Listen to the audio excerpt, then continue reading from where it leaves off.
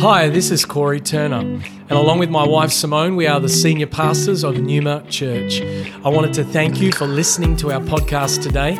You're about to hear a message from one of our team that we pray builds your faith and empowers you to follow Jesus more closely. Enjoy the message.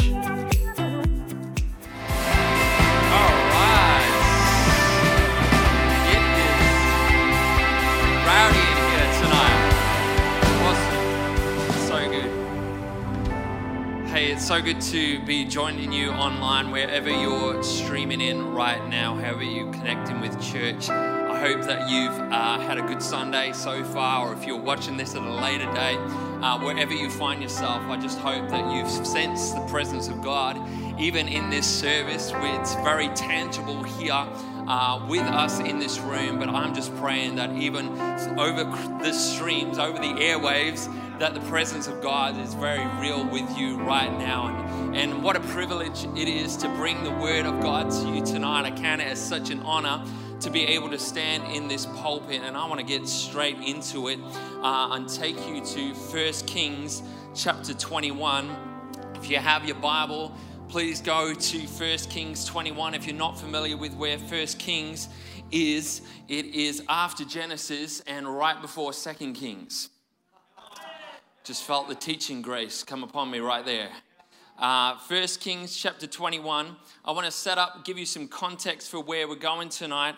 Here in 1 Kings, we are living in the time of Elijah the prophet, and the king at this point is King Ahab. And King Ahab is ruling over Israel, Samaria and Israel, over in one of their darkest periods of their very checkered history. And Ahab himself is probably one of the most wicked kings to have ever ruled over the people of Israel, mostly because of his marriage to Queen Jezebel. You might be familiar with Jezebel. Throughout the Bible, she is depicted as the personification of evil, even going into the New Testament, especially in the book of Revelation. She's depicted there as the evil Antichrist spirit coming against the church. And so these are the characters that we find in this story here today. Also, we're going to meet a guy named Naboth as well. Ahab is one wicked guy, and you're going to see why in just a few moments. In fact, in verse 25 of this same chapter, it says that there was none who sold himself to do what was evil in the sight of the Lord like Ahab, whom Jezebel, his wife, enticed. Jezebel, the Jenny or Jezzy from the block, this evil queen here, she is Cruella de Vil. She is Karen from Bunnings. That's a joke. It's topical humor. Don't at me on social media. 1 Kings 21 and verse 1, it says, Now Naboth the Jezreelite had a vineyard in Jezreel, beside the palace of Ahab, king of Samaria. And after this, Ahab said to Naboth, Give me your vineyard, that I might have it for a vegetable garden, because it is near my house, and I will give you a better vineyard for it. Or if it seems good to you, I will give you its value in money. But Naboth said to Ahab, The Lord forbid that I should give you the inheritance of my fathers. And Ahab went into his house vexed and sullen because of what Naboth the Jezreelite had said to him. For he said, I will not give you the inheritance of my fathers. And now Ahab, a fully grown man, is going to have a temper tantrum. And he lay down on his bed and turned away his face and would eat no food. I want to speak to you tonight from the title, Trade in Vineyards for Vegetables. Trade in vineyards for vegetables. I don't know if you've ever found yourself in a bad trade-in situation.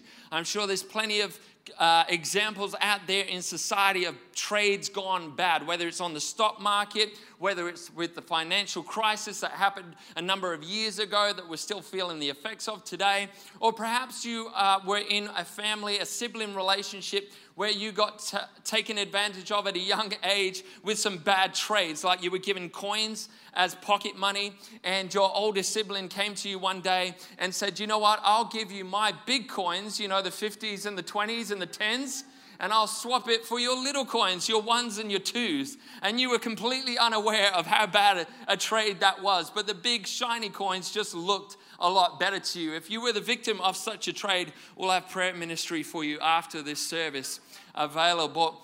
But, I came across this story in 1 Kings 21 a while ago, and I got stuck on verse 2, where Ahab said to Naboth, "Give me your vineyard that I might have it for a vegetable garden."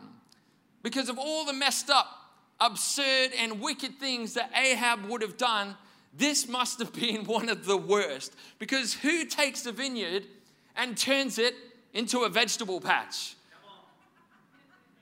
Notice Ahab offered to give Naboth a better vineyard or money, but Naboth refused, and he had good reason to do that, because God had commanded the Israelites to never sell or trade in their family inheritance, except in times of extreme destitution. And even in those cases, it would be redeemed back to them in the year of Jubilee. And I couldn't shake this thought: why would you trade a vineyard for a vegetable garden? So in the following days and weeks, I kept coming back to this passage and studying it and meditating upon it.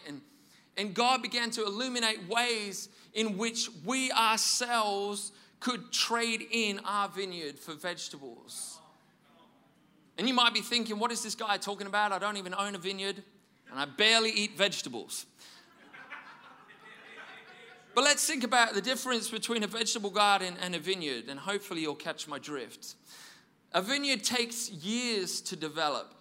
You carefully tend the vines over several years, and only when those vines are mature do they start to bring forth fruits. A good vineyard is hard work and difficult to replace, but it can last for generations. Vegetable garden, on the other hand, comes and goes. It has no abiding value.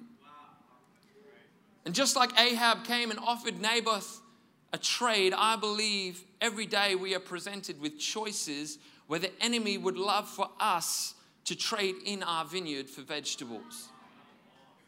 In John chapter 10 and verse 10, Jesus gives us insight into the enemy's tactics and how his purpose for our lives. Pastor Joel, the other Pastor Joel, mentioned this in communion earlier when he talked about how the enemy would come and steal, kill, and destroy.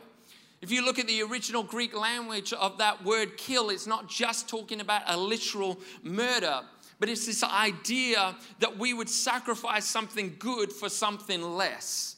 See, if the enemy can't steal it from you, he might ask you to trade it in, try and trade it in for something of lesser value. And I sense even going into this next season in the month of August, as we mark it on the calendar as our revival month, not that we would box revival into a single month, but it's a chance for us to turn our attention and cry out to God for a greater manifestation of His Spirit in our lives and in our world. I believe that every day we are faced with the choice of vineyards of revival or the vegetables of everyday life. The question is, what are you trading? And I would like to present to you tonight 3 areas in which we potentially trade in something of great value for something less in our lives. The first thing is that we can trade the knowing of God for the know-how of church. We trade the knowing of God for the know-how of church. Now, I grew up in church. I am a pastor's kid, guilty as charged, no running away from it. And so I am very comfortable in this environment, perhaps less comfortable here with a microphone. Usually my comfort zone is somewhere back there behind the keys. But in this environment, I know how to act. I know how to behave. I learned very quickly how to speak Christianese, and when to speak and when not to speak, when to stand up, when to raise my hands, the 17th time through the bridge when the presence really hits and, all that kind of thing. I learned these behaviors, but the know-how of church can never replace the knowing of God. The knowing of God is only possible in a hungry pursuit of God. And that pursuit of God is only possible because He longs for us to know Him. Our Maker has designed for us to long for relationship with Him. But that relationship has so often been traded in for religion. You think back to the Garden of Eden, and Adam and Eve were in this idyllic state, this paradise that God had created for them to walk in the garden in the cool of the day with their Creator. And they would walk and talk, and they would get to know Him, and He would unlock so many mysteries, I'm sure, as they walked and communed together in the cool of the day. But what did the enemy come and do? He tempted them with trading in the knowing of God for the knowledge of good and evil. The enemy's lie was, if you eat this fruit, you will be like God. But who were they actually like? They were created in the image of God. What he was really saying was, you aren't good enough on your own, but you have the power to grab it for yourself. You on your own without God can become good enough. You can become like Him. And that's the lie of religion. It's just the same. If we can know by ourselves good and evil, if we can set the rules ourselves, if we can say what is right and what is wrong, and if we get to decide that ourselves, then we can get by without knowing God. You know, if anyone could have relied on his knowledge of good and evil and right from wrong and the letter of the law, it was the Apostle Paul.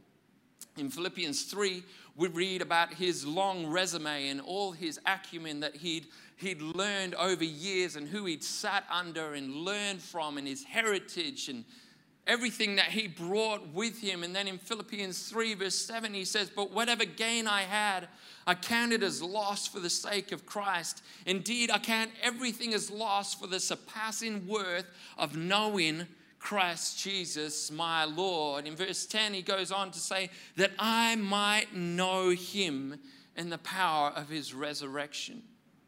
Religion is such a poor trade for relationship. You know, Beck and I have been married for over 13 years now.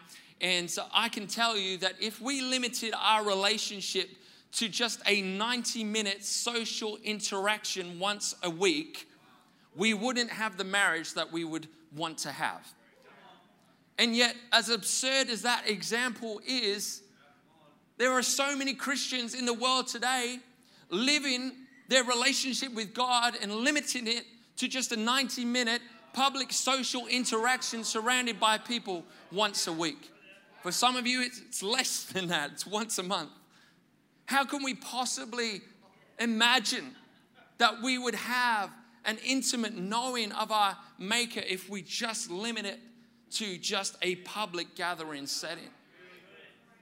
The question is, are you trading in the knowing of God for the know-how of church? Are you trading in the vineyard of revival for the vegetables of religion? Larry Sparks says this in his book, Ask for Rain. When you cease pressing in to experience more of God, the very thing we labeled as revival in a former season can become religion in the next. What was a flowing, vibrant revival river in one season can actually become a stagnant pond in the next season. How is this even possible? Simple. When we decide to cease discovering the fullness of God and we camp out in a comfortable place. And I believe this is the second trade that the enemy would love us to make, where we trade hunger for comfort. We trade hunger for comfort. See, Naboth's vineyard was right next to the palace. And Ahab said to him, "Give me your vineyard that I might have it for a vegetable garden, because it is near my house." For Ahab, acquiring this vineyard was all about personal convenience. Ahab offered him another vineyard somewhere else, and Ahab could have well himself planted that vineyard or vegetable garden in another part of his land or whatever. But as he was walking through his house each day, he would have seen this vineyard next door and thought, well, this is much more convenient if I have it right next to me. Not only was it about his personal convenience, it was about his personal consumption as well. And like a vineyard which can serve so many people and last for generation, this vegetable patch was just about what Ahab could consume himself. And I believe that this is a word for us as we head into Revival Month. Over the last 18 months or so, I have delved into revival history, looking at stories of moves of God across the centuries from around the world. And wherever a significant move of God has occurred, all of them have been a result of people unsatisfied with the status quo. Comfort prevents us from further exploration. It's the hunger for further exploration of God that keeps people postured to experience the increase of revival. You know, revival isn't some magic tap that God has in heaven, that he'll sit up there with the angels and turn to Gabriel and say, let's see if this thing still works. You know, what do we reckon we give him a bit of a sprinkling now? Revival is always birthed in the heart of hungry believers. Yes, there is a sovereign element to revival, but more often than not, it's the byproduct of a man or a woman who becomes discontent with living in their spiritual comfort zone. The way things presently are can no longer satisfy the thirsty soul. Whether we're reading about the greater things in the Bible, the greater works of the Acts of the Apostles, and you get this sort of tension in yourself saying, why is this not in my life? Or whether you're reading about revival history and the moves of God throughout the generations, and you think to yourself, why is this not happening in my day? Why am I not seeing this with my own eyes? Something needs to burst out within us, this holy tension to say, I'm not satisfied with staying in my comfort zone, but I'm hungry for more. Increased revival, increased outpouring, and increased activity of the Holy Spirit. There is always more of God to discover, deeper places to go in God. The Christian walk is supposed to be about from glory to glory. Not from Sunday to Sunday, not service to service, not from one conference to the next, but glory to glory. I believe revivalists are formed in this tension of between glory to glory. We thank God for the glory that we're experiencing right now, but we're not satisfied with the current outpouring. We're asking God for more of His glory. Send more. He says to ask for rain in the time of latter rain. Yes, it's raining. Yes, we can hear the sound of an abundance of rain, but there is more of an outpouring to come as well. There is no revival without a divine discontentment. And I'm so encouraged that within Numa Church, there is this divine discontentment that is brewing and growing amongst us. And we're crying out, just like the revivalists in the past, Lord, there must be more.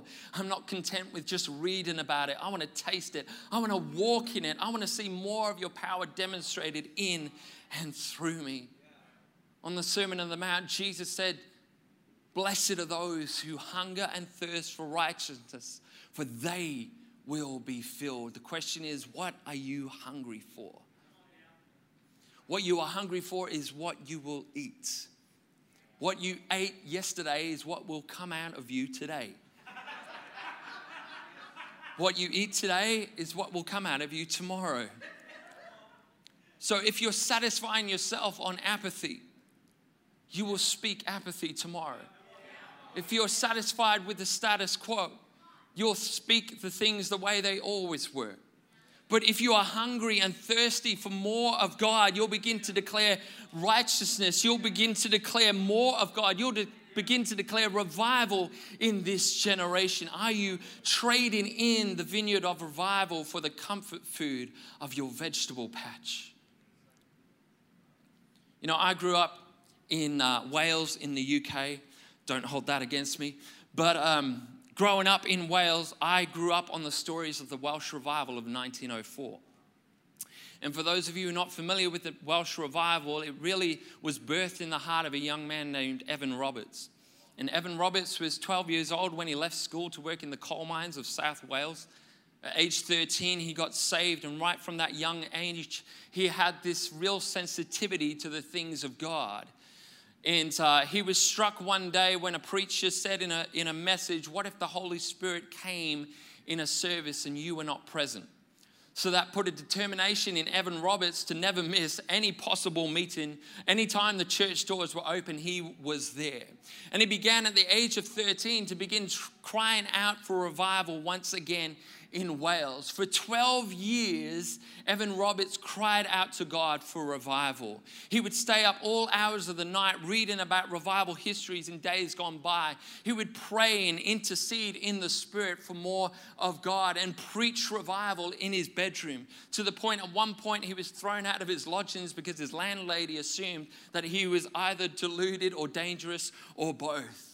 But that never quenched his hunger and thirst. And he began to cry out for more of God until one night he was woken up in the middle of the night. And he said it was like this experience of the presence of God where he spoke to God face to face for hours on end. Night after night, this kept on happening. And he began to feel the call of God to go and preach as well. So he went to his pastor and spoke to him about this. And his pastor didn't really know what to do with this young whippersnapper of a boy. And so he said, okay, well, you can have the side hall next to the main church building, the small little hall there, and you can do your thing. And so after the main service one night, Evan Roberts went to the side hall and began to preach. 16 people showed up that night. But Evan preached with such vigor and such anointing and such passion that by the end of that service, all 16 had either dedicated their life to Christ or rededicated their life to Christ. They were all baptized in the Holy Spirit. They came back the next night. More people rocked up. For a third night, by a few nights later than that, they could no longer fit the crowd in the main church building as word began to spread of what God was doing in that town. As word began to spread further, little prayer meetings began springing up all over South Wales as a move of God began to spread across that place. And God put on Evan Roberts' heart this desire to ask for 100,000 souls for Christ. And by the end of the Welsh revival, a year later, it was documented that 100,000 decisions were made for Christ. But not only that, the whole landscape of Wales changed. The whole dynamic of the country changed, where crime rates depleted to virtually nothing. In fact, magistrates would turn up at the courthouse and were given ceremonial white gloves to indicate that there were no cases to try. A reporter went to the police station and said, well, what do you guys do now that there's no crime? And the sergeant said to them, well, we used to deal with crime or do crowd control. And now because all the crowds are at the churches, that's where we go. And actually, some of the policemen are decent singers, and so they've joined the choir as well. As this move of God began to spread further and further, the nation was turned upside down. And yet, growing up in Wales, the only signs of revival were old, empty church buildings, religious monuments to a move of God in the past. Because when we settle in our comfort zones, even in a season of revival, what was once a free-flowing stream becomes a stagnant pond and just memories of a move of God in the past. And I remember growing up wondering why revivals like that in Wales would seemingly peter out after a matter of time. And I believe it's because even in a revival season, we can start to get in our comfort zones and think this must be the way that God moves. And we package it up and we say, well, it's about what we want, or it's about this personality or that song, or maybe this is the way he's always got to do things. And we're never looking and hungering for the new in God, the more in God. This is our comfortable place now. And suddenly that free-flowing stream becomes a stagnant pond. Not only that, I believe such seasons of revival seemingly come to an end because of this third and final trade. And the worship team can come back on stage and join me here. The third and final trade I believe the enemy would love us to make is that we trade influence for impact. We trade influence for impact. Now, there's nothing wrong with impact. But if you think of impact as just a singular moment in time, it can come and go. Impact has to lead to influence. I like to think of influence as generational impact. You know, the trouble is that most of us live our Christian lives going from one moment of impact to the next. And in between each moment is this plateau of mediocrity. I hear people talk about church and liken it to a pit stop in our Christian walk, where we can come in and get fueled up before we go on with the rest of our week. The trouble with that analogy is that so many Christians are living their Christian life with their spiritual fuel gauge just going down and down and down between each moment of impact, until eventually we're just running on spiritual fumes, waiting for the next jump start to kick us back into life. All the while ignoring the fact that our Creator didn't create us in a way, physically or spiritually, to live on adrenaline surges, to live just from one kickstart to the next. And so we keep looking for these spiritual spikes of adrenaline to jumpstart us back into life. We keep looking for formulas and combinations of things to make that feeling last longer. Don't get me wrong, we need this. We need the corporate gathering of believers more than ever right now. It's in moments like these, when I get around my brothers and sisters in Christ, that my faith is built up. As we sing our songs of praise and worship, and my eyes are lifted higher into how good God is, how faithful He is.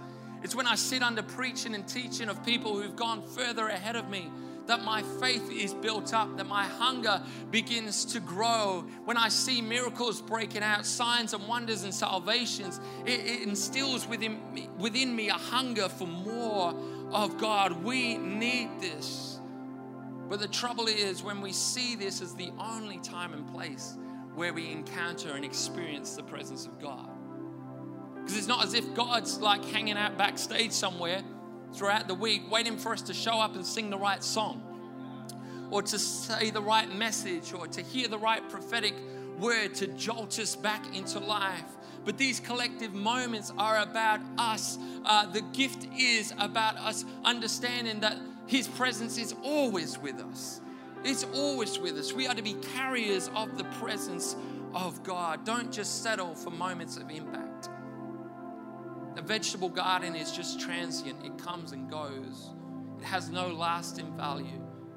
But a well-maintained vineyard can influence generations. And yes, whilst in Wales, the revival river that was there in 1904 seemingly came to a stagnant end. As I began to study revival history, I could see ripples of the effect of that revival across the nations, even to here in Australia.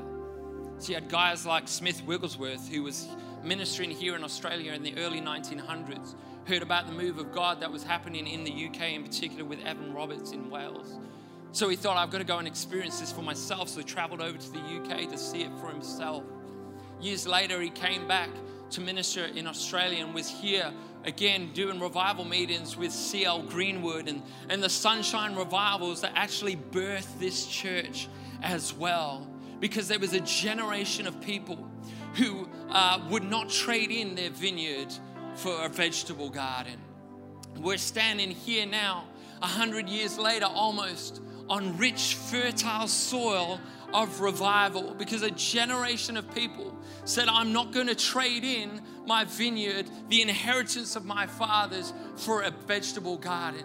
And I'm just wondering today if there's a generation of people who would look the enemy in the face and say, God forbid that I should trade in the inheritance of my fathers. God forbid that I should trade in the knowing of God for the know-how of church. God forbid that I should trade in my hunger for a comfort zone. God forbid that I should trade in my influence for just a moment of impact. As I reflect on my life and the goodness and faithfulness of God in my life, that He would take a guy like me from the back of Beyond in mid-Wales. You know, in my town that I grew up in, population was less than even the people that attend Numa Church.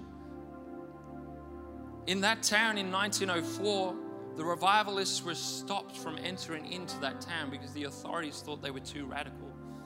So they sent them elsewhere.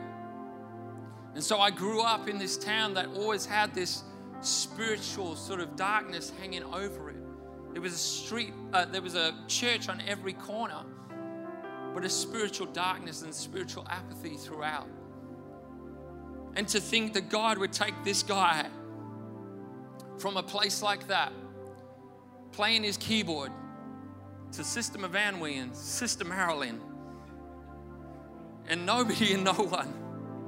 And I find myself in a church like this with such a rich heritage of revival, standing on a platform. I've never even been into a church like this, of this size. Never would have even dreamed as I was there in Mid-Wales growing up that I would find myself a part of a move of God like we're experiencing right now. But I believe the faithfulness of God in my life is that I was determined, despite seeing the good, the bad, and the ugly of church life, never to trade in the inheritance of my fathers, never to trade in the hunger and the thirst for more of God. I remember at 8 years old, crying out to God, God, I want to be a part of a move of God on the earth. Don't trade in. Young person, listen to me. Don't trade in what God has placed within you. Don't trade in your generational influence for anything less than God has for you. I wonder wherever you are right now, if this resonates with you, would you stand in your living room, in your bedroom? You know, we're living in a moment in time where we're part of a church that is here because of the impact and influence of revival almost 100 years ago, because of the generational influence of people who would not make a bad trade. If Jesus doesn't return in the next 100 years, I wonder what future generations would say about us. I pray that we would be a generation that determines never to trade in their vineyard for vegetables. Don't be like Ahab, just concerned with his own little patch, his own convenience, his own hunger, his own short-term needs. It's not about what we can grow in our patch, but being connected to the source, our vine. Jesus arrived on earth and he said, I'm the true vine. If you abide in me and my words abide in you, you'll ask whatever you will and it will be done unto you. What are you asking for tonight? Are you asking according to his will? Are you asking for a move of God in your life? Are you asking for more of God? Or are you just asking for the status quo to stay the same? Would to God that we would have a generation of people who would say, I'm going to hold on to what has been placed within me. I'm going to hold on to the more of God. I'm going to keep pressing in. I'm going to pray, even if I have to pray for 12 years for revival. I'm going to keep pressing in. I'm going to keep declaring the goodness of God in the land of living. I'm going to keep declaring that I will see revival. Will see miracles break out. I will see healings and deliverances. I will see salvations. I will see my family come back to Christ. I will see the more of God. If that's you, as we declare this song, I pray that within you a hunger would begin to arise. I'm not satisfied with the way things are. I'm not satisfied with what I've experienced so far. But God, I know that you have more for me. I know that there is more in you. So God, would you do it today? Would you do it today? Oh God, would you break out today in signs and wonders? Come on, fire fall. Thank you for joining us for this message today. We don't assume that every person listening has a personal relationship with Jesus Christ. And so today, we invite you to begin following Jesus as your Lord and Savior. The Bible teaches that every one of us has been created for a relationship with God. Sin has separated us from that relationship, but God loved us so much that He gave us His one and only Son, Jesus Christ. Jesus lived, died, and rose again, conquering sin, Satan, and death itself. If we believe in our hearts that God has raised Jesus from the dead, and we confess with our mouth that Jesus is Lord, we will be saved. So if you are ready to pray in faith, turning away from your sin and believing in Jesus for your salvation, please pray this prayer. Dear Jesus, I believe that you are the Son of God, and I ask you to forgive me and cleanse my heart from all of my sin. I receive by faith the free gift of eternal life, and I ask that you would fill me with the Holy Spirit. I thank you that I am born again as a child of God and that you have made me a new creation in Christ Jesus. In Jesus' name I pray, amen. If you have prayed that prayer for the first time, we would love to know and help connect you to a local church in your area. You can contact us on our website, numa.church. Thank you for listening.